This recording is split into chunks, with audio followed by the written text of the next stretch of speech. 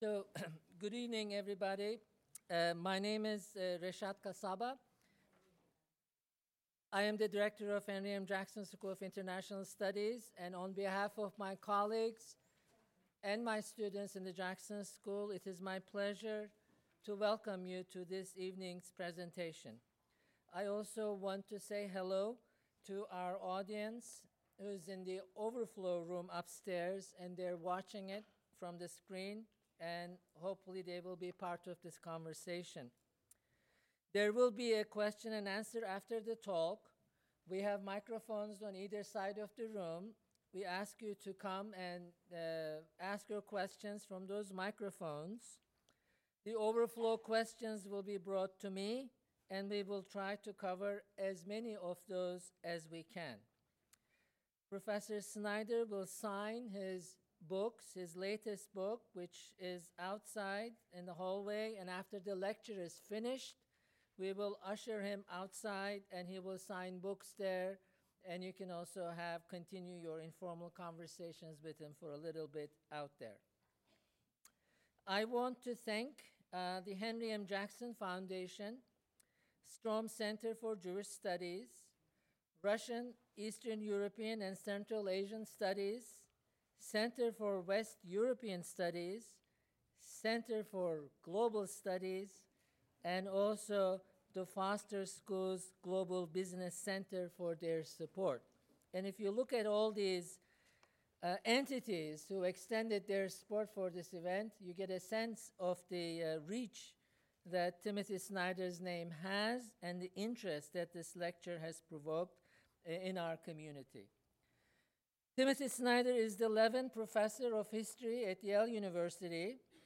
He is a member of the Committee on Conscience of the United States Holocaust Memorial Museum, and he is also a permanent fellow of the Institute for Human Sciences in Vienna.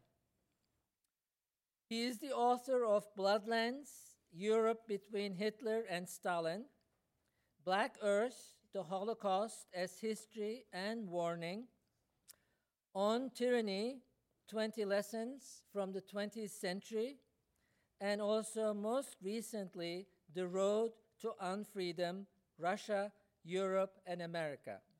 And that is the book that will be available outside for purchase and for his signature. Among the many prizes and recognitions Professor Snyder has received, I would like to mention the Literature Award of the American Academy of Arts and Letters, Hannah Arendt Prize, and also the Leipzig Book Award for European Understanding. In his research and writings, Timothy Snyder deals with some very dark periods and dark subjects. He deals with the destruction of East and Central Europe during World War II, with Holocaust and its significance for European and world history. But a main point that comes across from Professor Snyder's writing is that these horrible events of the 20th century resulted from the murderous desires and plans of individuals. And he has a very strong conviction that we all have a duty not only to understand these events, but also to resist the drift to chaos and tyranny whenever we see it, and reclaim our own history. History in Tim Snyder's hands then becomes not just a window to the past, but an important tool for managing our lives and shaping our future. And this is precisely why we in the Jackson School place so much emphasis on history in our teaching, research, and outreach. And this is why Tim Snyder is a perfect speaker for the Jackson School. I am very pleased to introduce Timothy Snyder, who will speak on 20 lessons from the 20th century. Okay. Thank you.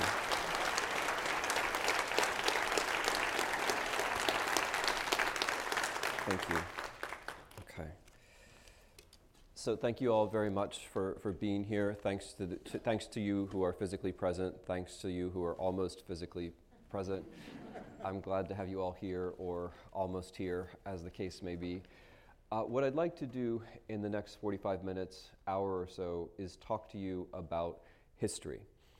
History not in the sense of something which is a boring book that you have to read. And by the way, those of you who are here because you have to be from your history classes, a special welcome to y'all. By history, what I mean is not a book that you don't want to read or something that you put away. By history, I mean the thing that we are all in together.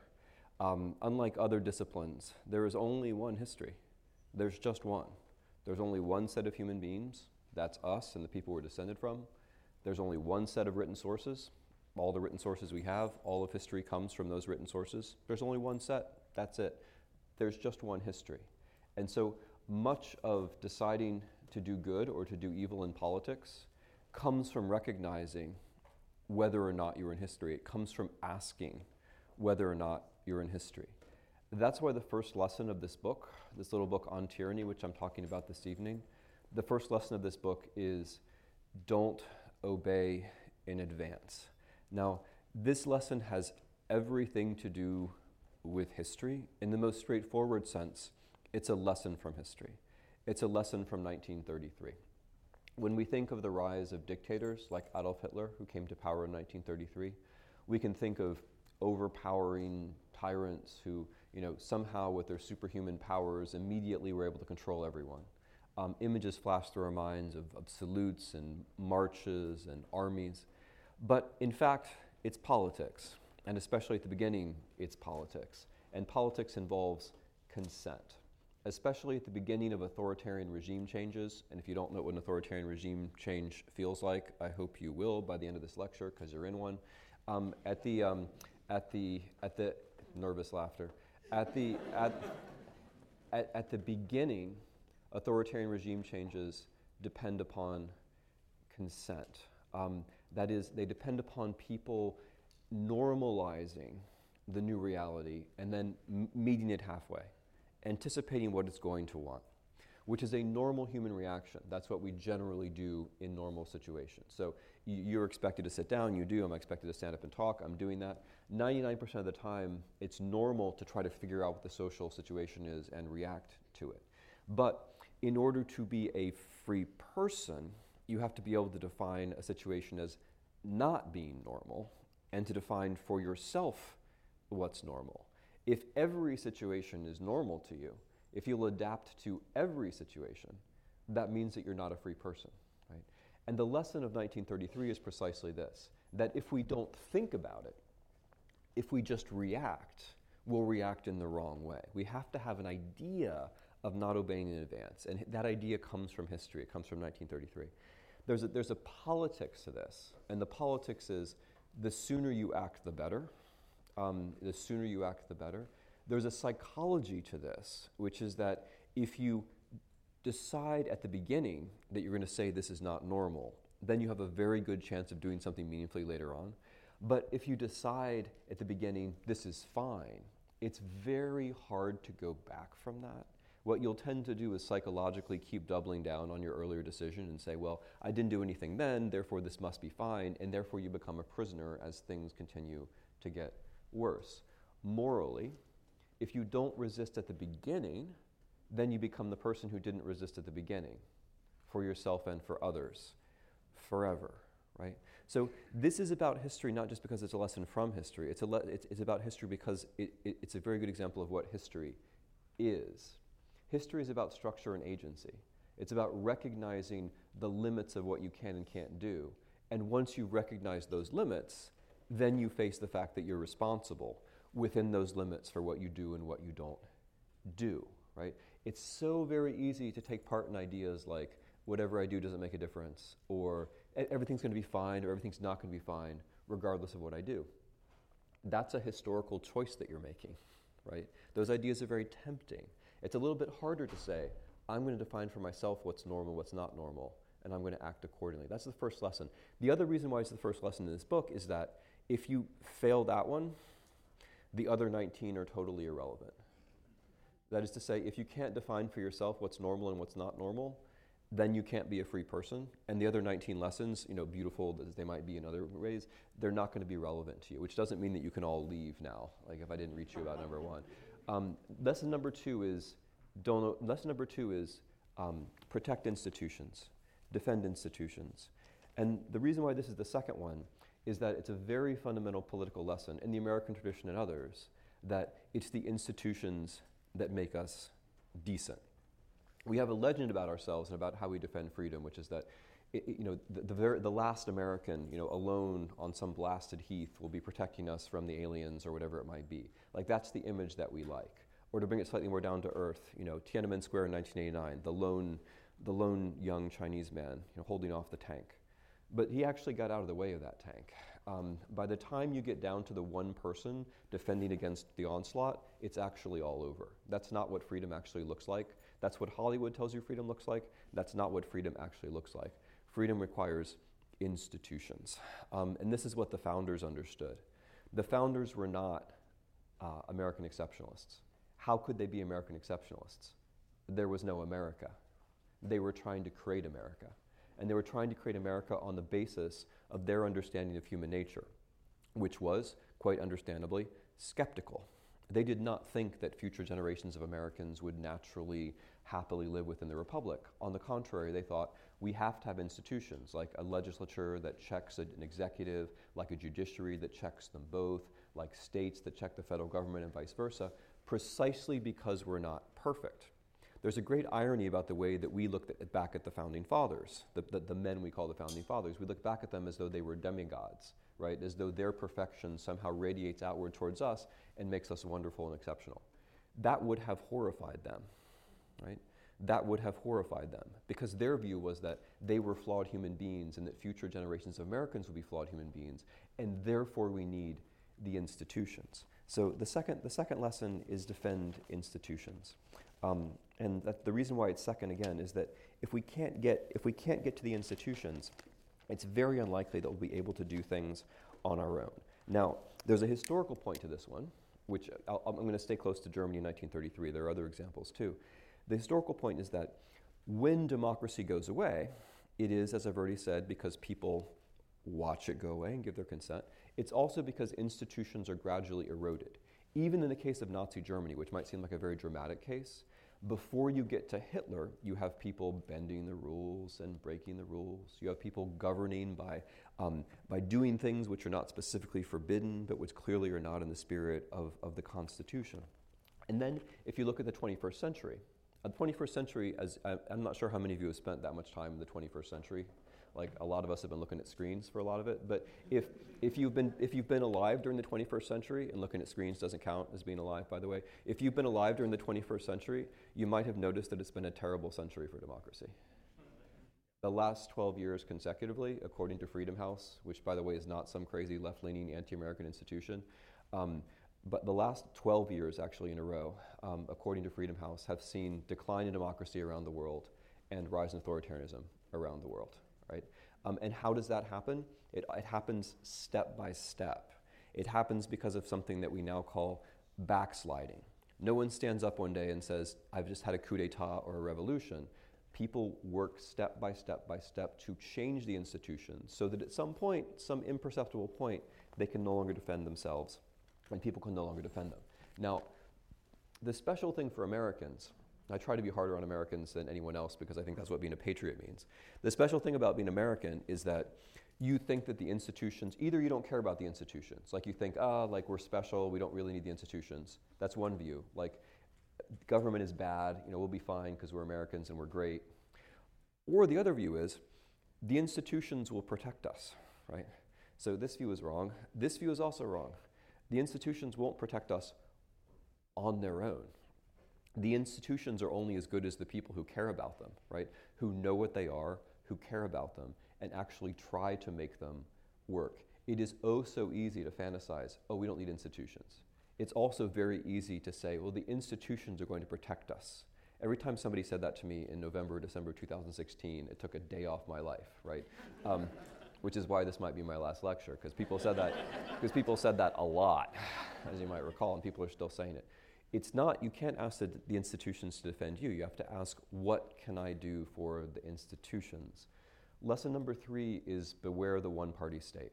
So those of you who are familiar with the history of the 20th century, when you think of the one-party state, you'll think of fascism or communism. You might think of Nazi Germany or the Soviet Union. These were all one-party states. Now, the demons of our collective memory are all one-party states. But it's also true that in the 21st century, what tends to happen is that one-party states, now without particularly interesting ideologies, now without visions of the future, are also emerging around the world. What's wrong with a one-party state? What's the big deal with a one-party state? Well, there are 2 things that are wrong. The first is, as you slip from a multi-party system to a one-party system, what happens, and please tell me that you've noticed this because it's happening now. What happens is that one party stops competing on policy and starts betting on being able to change the institution so that it can't lose, right? That's what Jerry, excuse me? I've noticed. Yeah, good, thank you. I'm going to count on you for the rest of the lessons too. I would like everyone to know that this gentleman and I have never met. So gerrymandering, right?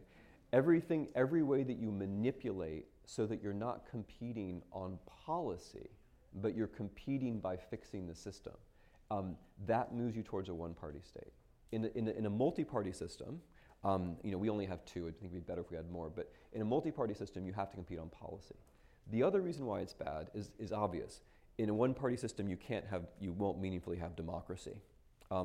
And by the way, I'm just going to pause and I'm going to say that I think that democracy is a good thing, or rather that I think democracy in the United States would be a good thing, that democracy is a good thing and that it makes sense to try to make our system more democratic. And I think that's something which is worth saying, because I think it's very easy to say, oh, democracy, shemocracy, it's all the same thing, it doesn't matter, the same 7 oligarchs rule the world. Not yet, not yet they don't, right? Not yet they don't. So it's important to say democracy, if you believe it. I mean, if you guys want to charge the stage now because you think democracy is terrible, this is a good moment for that, actually. But no, not in this speech. I just mean in world history. You'll be on the side of history. But what's good about democracy, what's fundamentally good about democracy, is that it allows you to have a country. Because here's the thing about democracy. We all make mistakes. Remember what I said about the founders? We all make mistakes all the time. That's what it's like to be human, right? I mean, your girlfriend may tell you otherwise, before she breaks up with you, then she'll tell you the truth. But being human is about making mistakes all the time. What democracy does is that it converts our individual fallibility into a collective sense that as a society we're moving forward. Every 2 years or every 4 years, we elect people, we blame them for our own mistakes, in the confidence that we get to do it 2 years or 4 years again. The reason that seems so banal is that we take it for granted. The problem with a one-party state, or the problem with a dictatorship which is associated with one person, is that you lose track of the future. You don't know what's going to happen next. And that uncertainty affects and undermines everything, right? So democracy is good for many reasons, but one reason democracy is a good thing is it allows you to know that the United States of America or some other country is going to continue to exist, that you will be voting, or your children, in the same country your parents did, or your children will be voting in the same country that you did. Okay. Lesson number 4 is take responsibility for the fate of the world. Sorry, that's too much. Just for the face of the world. Take responsibility for the face of the world. What does this mean? By the face of the world, I mean just literally the 3-dimensional world. One of the things that we understand about 1933, again, I'm going to stay close to Hitler's takeover, is that it matters a lot whether you paint a swastika on the wall or not. And it matters a lot whether other people allow that swastika to stay on the wall. What's visible becomes thinkable, and what's thinkable becomes doable, right? And so it matters a great deal in the United States of America in 2018 whether you paint swastikas on the wall and whether your friends allow them to stay on the wall. Because what's visible becomes thinkable, and what's thinkable becomes doable. Now, in the 20th century, this was a lesson which was entirely about the 3-dimensional world, because that's where we lived. In the 21st century, this is also a lesson about the internet. we spend a lot of time in a different space. And one of our problems is we don't think about it as a space. We think about it as a kind of exception where the rules don't apply. One of our problems, and one of the things that I think bit us pretty hard in 2016, was that we were very careless about how we were treating that space. I'm going to say more about this later in the lecture, but I just like to drop this idea now that the internet is a space that we all have to share. Each of us has a certain amount of responsibility for the trace that we leave in the internet. We should be thoughtful about how we treat it, because it's a kind of environment which we share with everyone, and the things we do in the internet really have consequences. Okay, number 5 is remember professional ethics.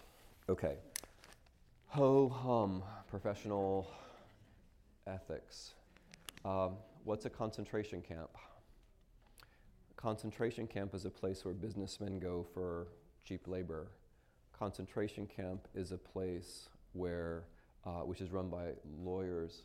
A concentration camp is a place that only exists because bureaucrats make exceptions to rules. A concentration camp is a place where doctors carry out experiments. That's what a concentration camp is. A concentration camp is not possible without people from multiple professions violating professional ethics. What's a show trial? Show trial requires judges, prosecutors, defense lawyers, all of them to play a role, all of them to abandon the basic tenets of professional ethics. It's extremely hard to get to those totalitarian extremes of concentration camps and show trials if people have some sense of professional ethics. Professional ethics set bounds on what's acceptable and what's not. And also professional ethics connect you to a community like doctors or lawyers, or for that matter, civil servants who can have some kind of a code and who can help one another feel like they're not alone in this, right? That we should take some kind of a stand about this. And it's interesting, by the way, in America right now, that there are very, very many, especially doctors and lawyers, who are looking back at the way doctors and lawyers behaved in Germany in the 1930s and drawing lessons from that, which strikes me as being a very good thing. Now, the primary professional ethic, or the professional ethic that the fundamental professional ethic that goes away when the others aren't respected, is the rule of law, right? So going back to my examples, a concentration camp. The technical definition of a concentration camp is a place where the law does not apply. That's a concentration camp.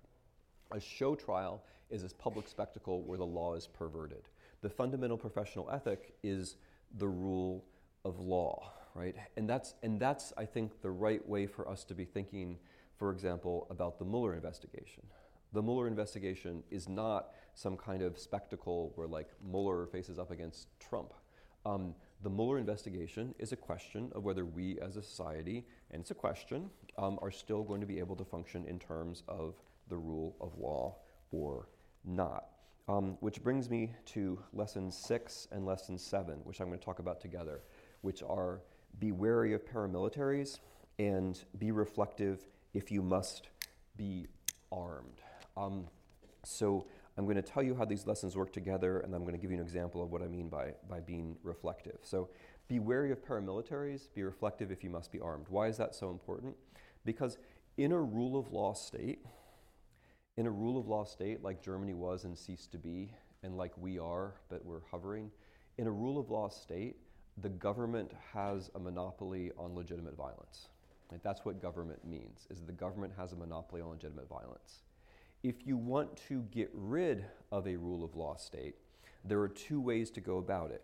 One is that you invite paramilitaries, that is people who are not part of the government, you invite them to perform acts of violence in public, because that undermines everyone's confidence in law and in security. It makes them doubt that things like democracy can possibly work. They ask for a strongman and so on and so forth.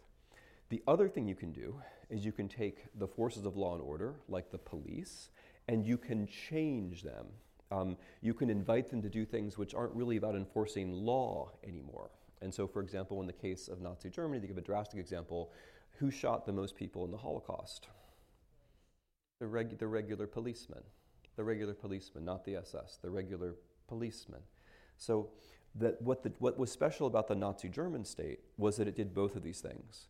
It brought paramilitaries, called the SS and the SA, into the state, and it brought the police, and also the army to some extent, closer to the SS. So that by the time the Second World War began in 1939, there was one pyramid of power, which was a kind of hybrid, where the SS and the police were all mixed up together, and they became what Himmler called racial warriors.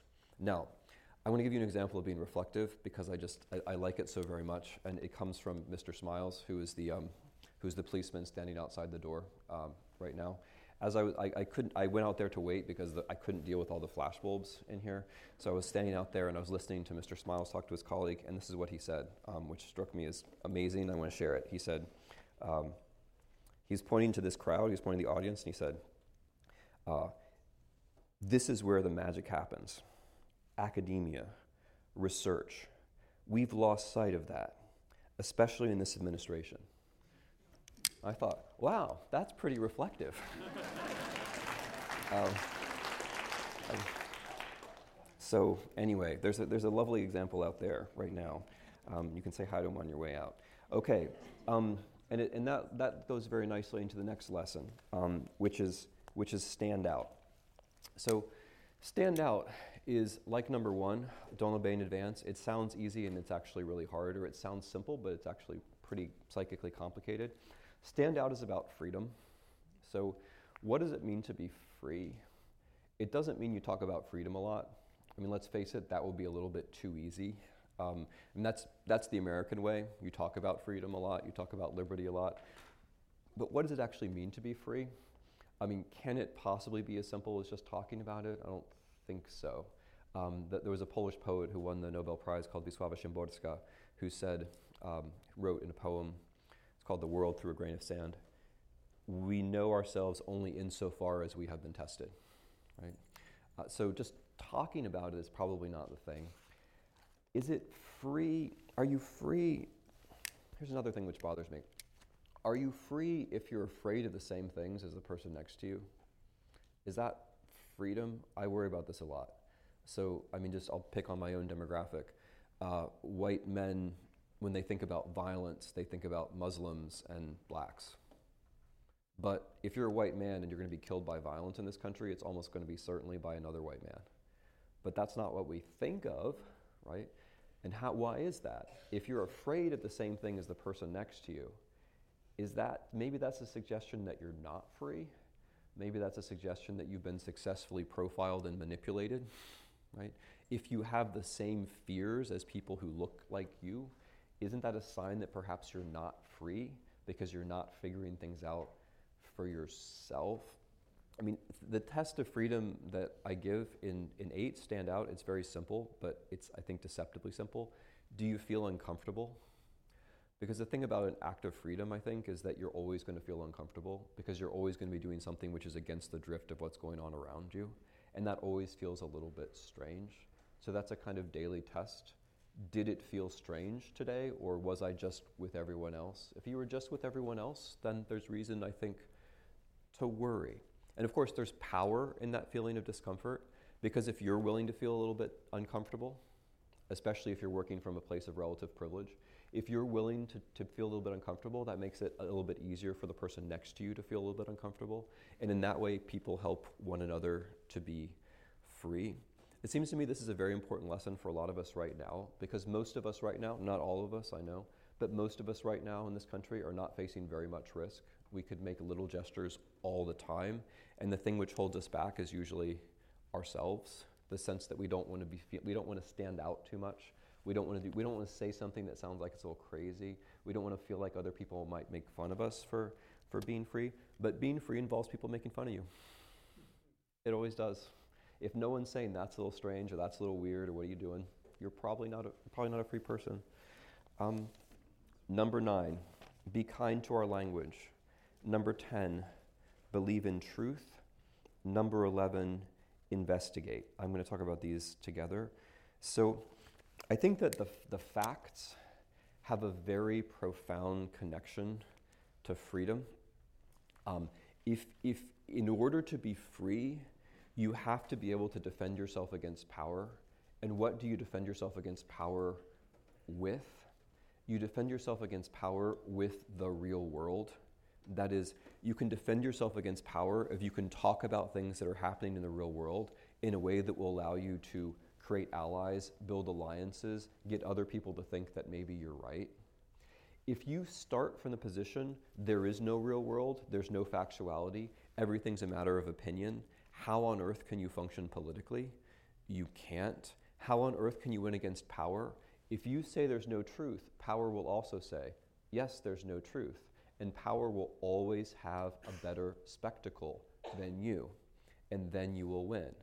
Power has a better spectacle than you. That's the United States in 2018. It has a better spectacle. What it doesn't have are facts, right? That's what it doesn't have. Facts are weapons of the weak, but hint, weapons of the weak are better than no weapons at all, right? Weapons of the weak are better than conceding everything to the strong. If you concede that there are no facts, that there's no real world, you're conceding everything to the strong right at the outset, because they will always have a better spectacle. They will always have the spectacle. Now, something else I want to say about this is that this position, okay, there's a position of total doubt, that I'm skeptical about this. I'm skeptical of Fox News, and I'm skeptical of ESPN, and I'm skeptical of the deans of my university, and I'm skeptical of mom and dad, and I'm skeptical of everything. That's a very easy position. And that position of total skepticism blends into total naivete. Because if you don't believe in anything, if that's your pose, if you don't believe in anything, the one thing that you're going to believe in is the thing that makes you feel good. And that's how you lose. Because the people who are smarter than you, for example, on the internet, don't have very much trouble figuring out what makes you feel good and giving that thing to you, right? So when you doubt everything, all that's left is the stuff that pleases you, that affirms you. That's all that's left. And then you're very, very, very disempowered, right? So that pose of total cynicism, which I realize feels kind of cool, that pose of total cynicism is actually totally disempowering. And here comes my word to the young. Okay, this pose of being skeptical about everything, that might have been cool in the 1990s when I was young, but I think it has aged itself out by now. Okay, what has happened since the 1980s is that the cool pose of the 1990s has then been taken over by Russian oligarchs who are now selling it back to you. I really think we need to get through this. I think that the young people have to valorize the real world, right? Have to make the real world interesting, have to make investigation cool. I can't figure out how to do this, and frankly, I don't think it's my job. I think it's the job of you. Because if another generation comes along and says, we doubt everything, that's just, there's just something, I'm sorry, there's something sad about that. That was already done. That was the 1990s. That's already happened, right? You guys need to do something different. And the thing that's different, which would help our republic a lot, would be that if you guys could figure out how to make the real world, factuality, sexy. That would be a good thing. Okay, I'm just going to lay that in front of you, and take it where you will. Okay, so the next thing I want to say about this is that, so I'm not joking about the internet, by the way. So there are reasons to be concerned that the internet, that the way we should be thinking about the internet is that it is basically authoritarian as opposed to basically enlightening. Why would we think that? Aside from the fact that the spread of the internet has coincided with the spread of authoritarianism around the world, right? And then people say, well, there's some good news from Africa about democracy. That's right, and Africa is the continent with the lowest internet penetration, right? Why is it that the generation which was raised in the internet is the generation which is least interested in democracy and most supports government by strongmen? I don't think there's any particular reason to think that the internet is helping democracy. On the contrary, I think there are great reasons to worry about it, or in particular reasons to worry about how we use it, because at the end of the day, it comes down to us how we choose to use it. But the thing which is most troubling about it in recent times is the way that the internet helps us to define an us and a them, and it helps us to define an us and a them entirely within our own country.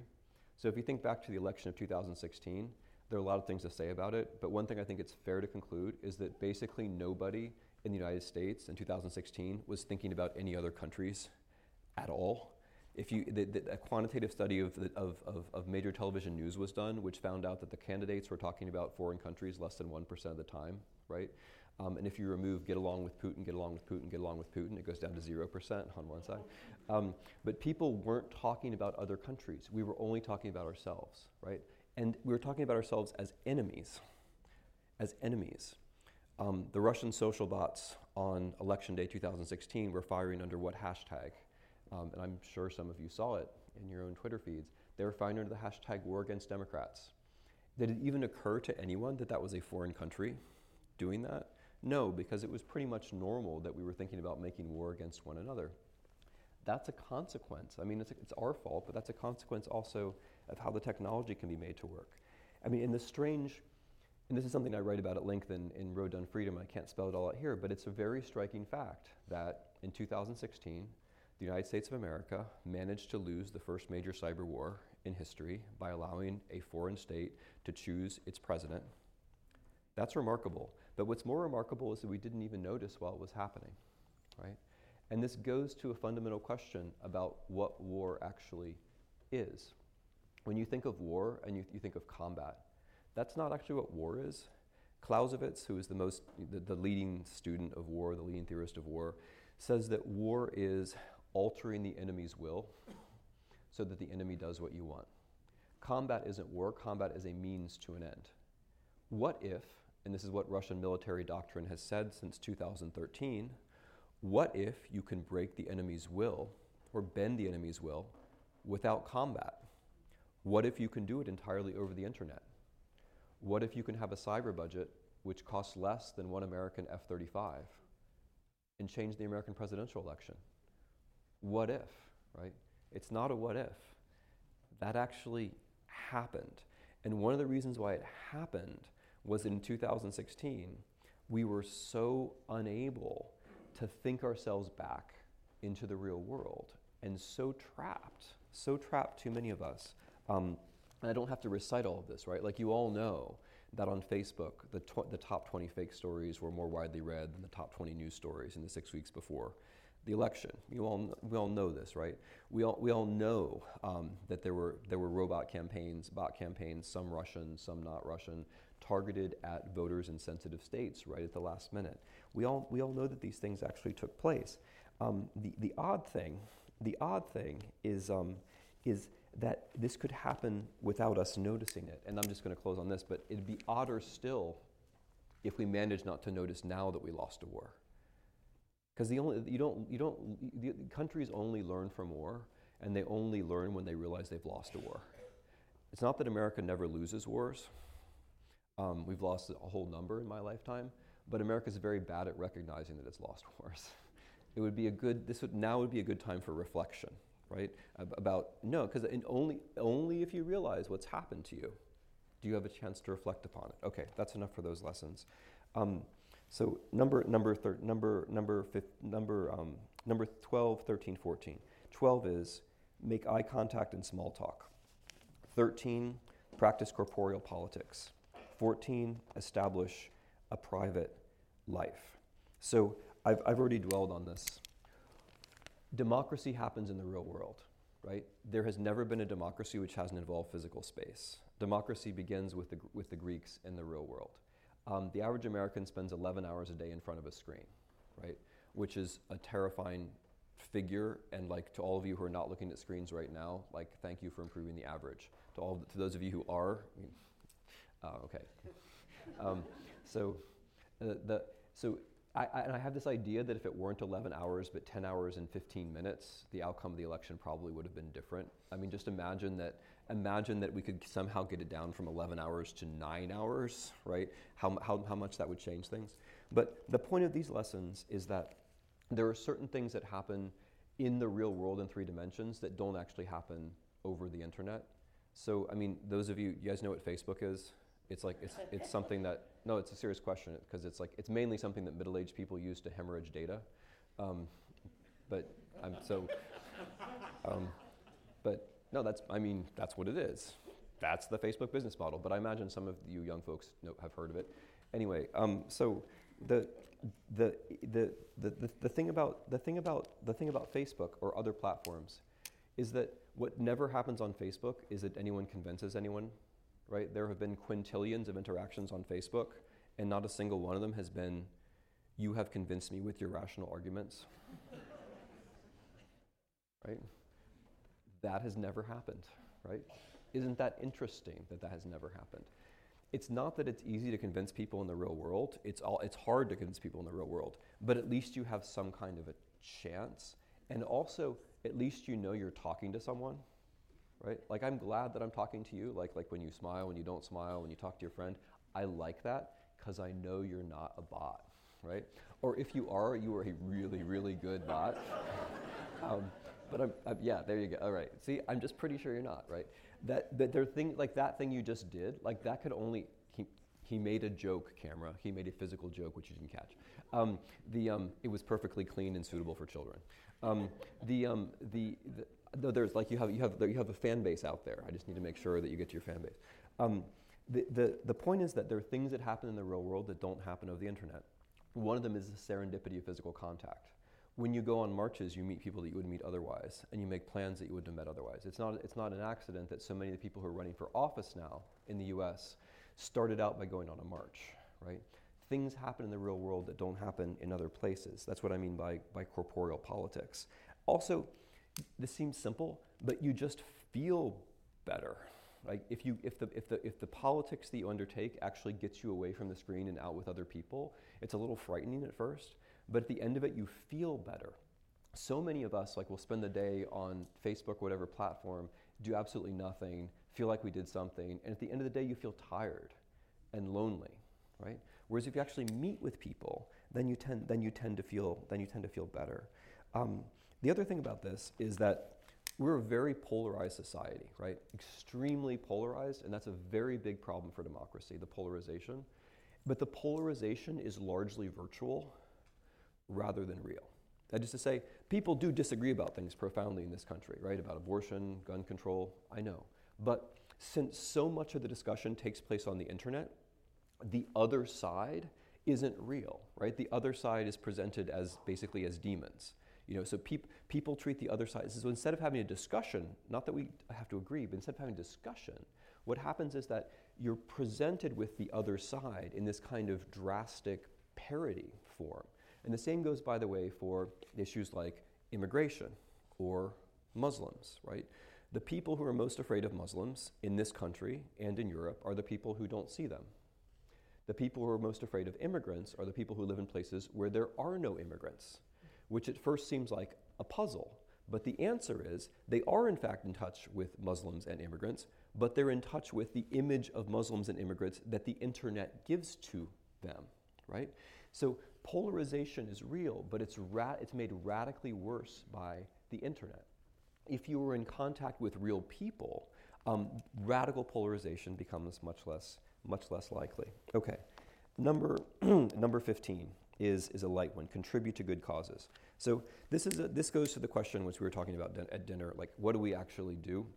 The things that we have to do would be things where we know something about the issue, we care about the issue gets us in touch with real people in the real world, and we can keep at it every day. That's the trick. The way authoritarianism works, especially in our postmodern world, is that it bombards you with bad news all the time. It makes you feel overwhelmed, and you think, what can I do about all this? I mean, how can I fix North Korea and Syria and the EPA and the Commerce Department, and how can I get Melania another job? It's overwhelming, right? But see, the mistake here is none of us has to fix everything. We're not Superman. Like, none of us has to fix everything. If each of us consistently works on some small part of it, that would actually be enough. Consistently, right? So the trick is to keep at it day after day, even if the news cycle makes you feel bad. And there's a trick to making the news cycle not make you feel bad, which is to watch the news less, right? Because it's actually way more important that you're out in the real world doing your little bit of good than it is that you hear, Fox and Friends that morning. And we spend a lot of time watching these televised talk shows, or at least some people do. I'm looking at I don't know, where is he? Okay. A lot of us spend time watching these, but it doesn't, if you miss it for 4 days, it actually doesn't matter. It doesn't matter at all. But if you don't do your little good thing for 4 days, that matters a lot in the world, right? But this lesson, Contribute to Good Causes, it's a very simple one. It just says, pick a charity and contribute to it on autopay. So that time, on those days when you really do feel bad and don't do anything, you can at least feel like I'm helping other people do something, right? And that may seem really simple, like subscribing to newspapers, you know? I'm not gonna ask you, because like camera's on, it's kind of embarrassing, but we should really all be subscribing to the newspapers that we read. We should all do that. It makes a huge difference. And it only costs $25, $30 a year. And if you're a student, there are special rates. It really doesn't cost very much, and it makes a huge difference. So if everybody puts one charity on autopay, we're not going to notice it, those of us who have money, right? I'm not asking everyone to do this, but those of us who have money, we'll put one charity on autopay, everybody, right? It makes a huge difference. Right now what we do is like the ACLU gets a huge amount of money in bursts. Okay, that's great. But what if we all did this? Okay, I'm sorry, I'm beating that point to the ground. Number 16, learn from peers in other countries. So there's this question like, can it happen here? That is a dumb question because there is no here. There isn't a here. There's an it, but there's no here. There's nothing magical about America, which means that democracy has to thrive here and not other places. There's no here. There's an it. The transition to authoritarian rule, that's true, that's real, that's happening all over the world.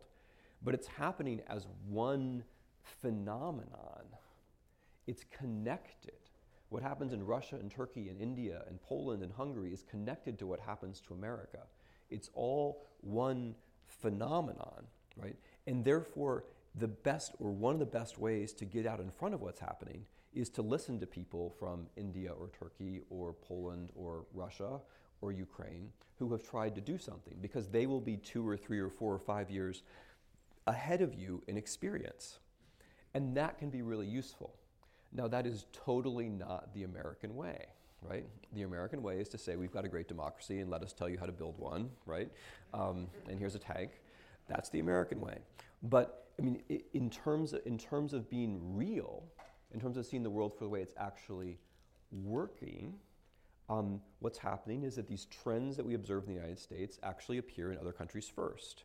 And in the case of Russia, are actively exported back to us, which means that if you followed Russia in 2010, 2011, you'd have a pretty good chance of knowing what was going to happen in the US in 2015, 2016. It's actually startling to what extent events in Russia prepare us, if we'd been paying attention, for events in the United States.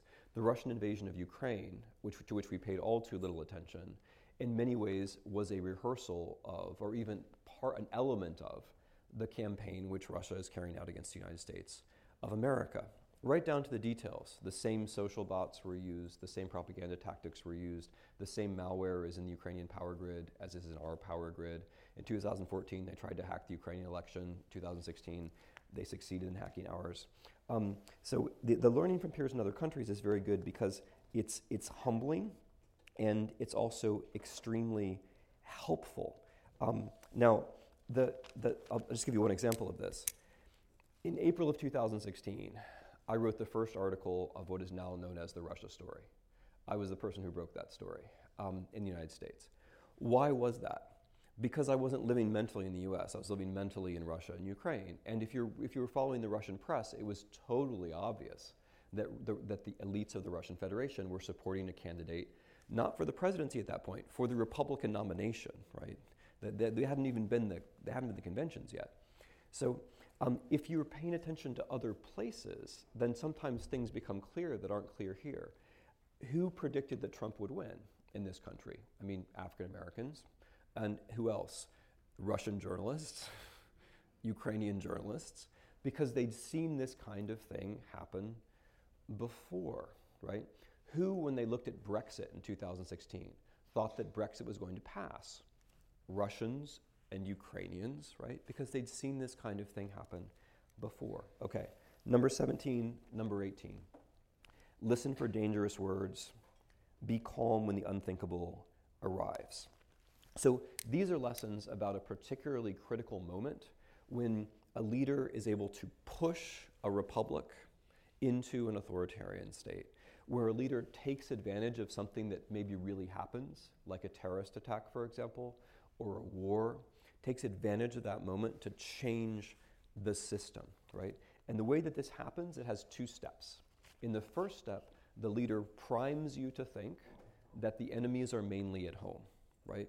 So the leader talks about, blacks as sons of bitches, or establishes a denunciation office for Mexican immigrants, or changes an office of the investigation of terrorism into an office of investigation of Islamic terrorism, just to take three true examples from our own country in the last few months.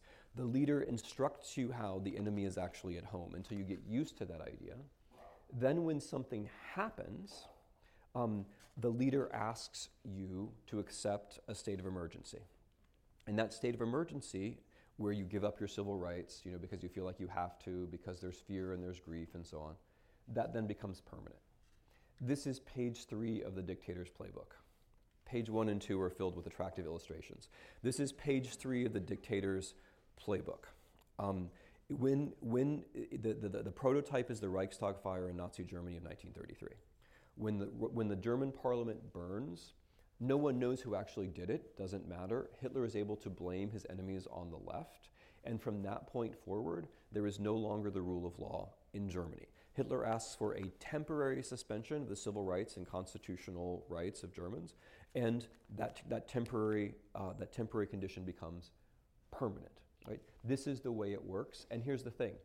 Every aspiring dictator knows this, and every person who advises authoritarian rulers knows this. Something happened very similar to this in Russia in 1999. Something happened very similar to this in Turkey 2 summers ago. Everybody knows that this is the playbook, which means that if you want to keep your republic, you have to know yourself that this is the playbook, and you have to talk about it and think about it in advance. So when something happens, when the unthinkable arrives, you don't give in to your impulse to say, yes, I'm afraid, I need a leader. Yes, I'm grieving. I'm happy to give up my rights. You have to think, I'm afraid, that's normal. I'm grieving, that's human. But it's precisely now that I need to protect my rights, because it's precisely now that my rights are at their most vulnerable. Those are lessons 17 and 18. I'm going to leave number 20 to you. I'm going to finish with number 19, which is be a patriot. So what I had in mind with patriotism is something very specific. I'll be back. I'm sure you thought it was going to be something much more exciting than a little book. What I have in mind by patriotism is something very simple, that loving your country involves imagining your country according to the principles which itself claims to uphold. That there's a difference between nationalism, which is easy, oh so easy, and patriotism, which is hard. It's easy to be a nationalist. To be a nationalist, all I have to do is say, you Americans are wonderful, everything is great, right? And who doesn't want to hear that? Who doesn't want to hear that, honestly? To be a patriot, you have to say, the United States of America, or whatever my country is, the United States of America has principles, and partaking in the United States of America means inching it towards those principles. That's hard. That's hard, but it's also citizenship, right? Nationalism is disempowering. If I tell you that what you're doing already, everything is fine, that is how I take power from you. If you believe instead that it's your job as a citizen not to obey in advance, try to defend factuality, think of the little things you can do day to day to expand civil society, then I can't rule you. Maybe I can govern you, but I can't rule you. Authoritarian regime change is then impossible, right? Patriotism in that sense. So I'm going to read you a couple lines from this, and then I'll be done. So, patriotism and nationalism. A nationalist encourages us to be our worst, and then tells us that we are the best. A nationalist, although endlessly brooding on power, victory, defeat, revenge, wrote George Orwell, tends to be uninterested in what happens in the real world. Nationalism is relativist, since the only truth is the resentment we feel when we contemplate others. As the novelist Danilo Kish put it, nationalism has no universal values, aesthetic or ethical. A patriot, by contrast, wants the nation to live up to its ideals, which means asking us to be our best selves. A patriot must be concerned with the real world, which is the only place where his country can be loved and sustained. A patriot has universal values, standards by which he judges his nation, always wishing it well and wishing that it would do better. Democracy failed in Europe in the 1920s, 30s, and 40s, and it is failing not only in much of Europe, but in many parts of the world today. It is that history and experience that reveals to us the dark range of our possible futures. A nationalist will say, it can't happen here, which is the first step toward disaster. A patriot says, it could happen here, but that we will stop it. Thank you.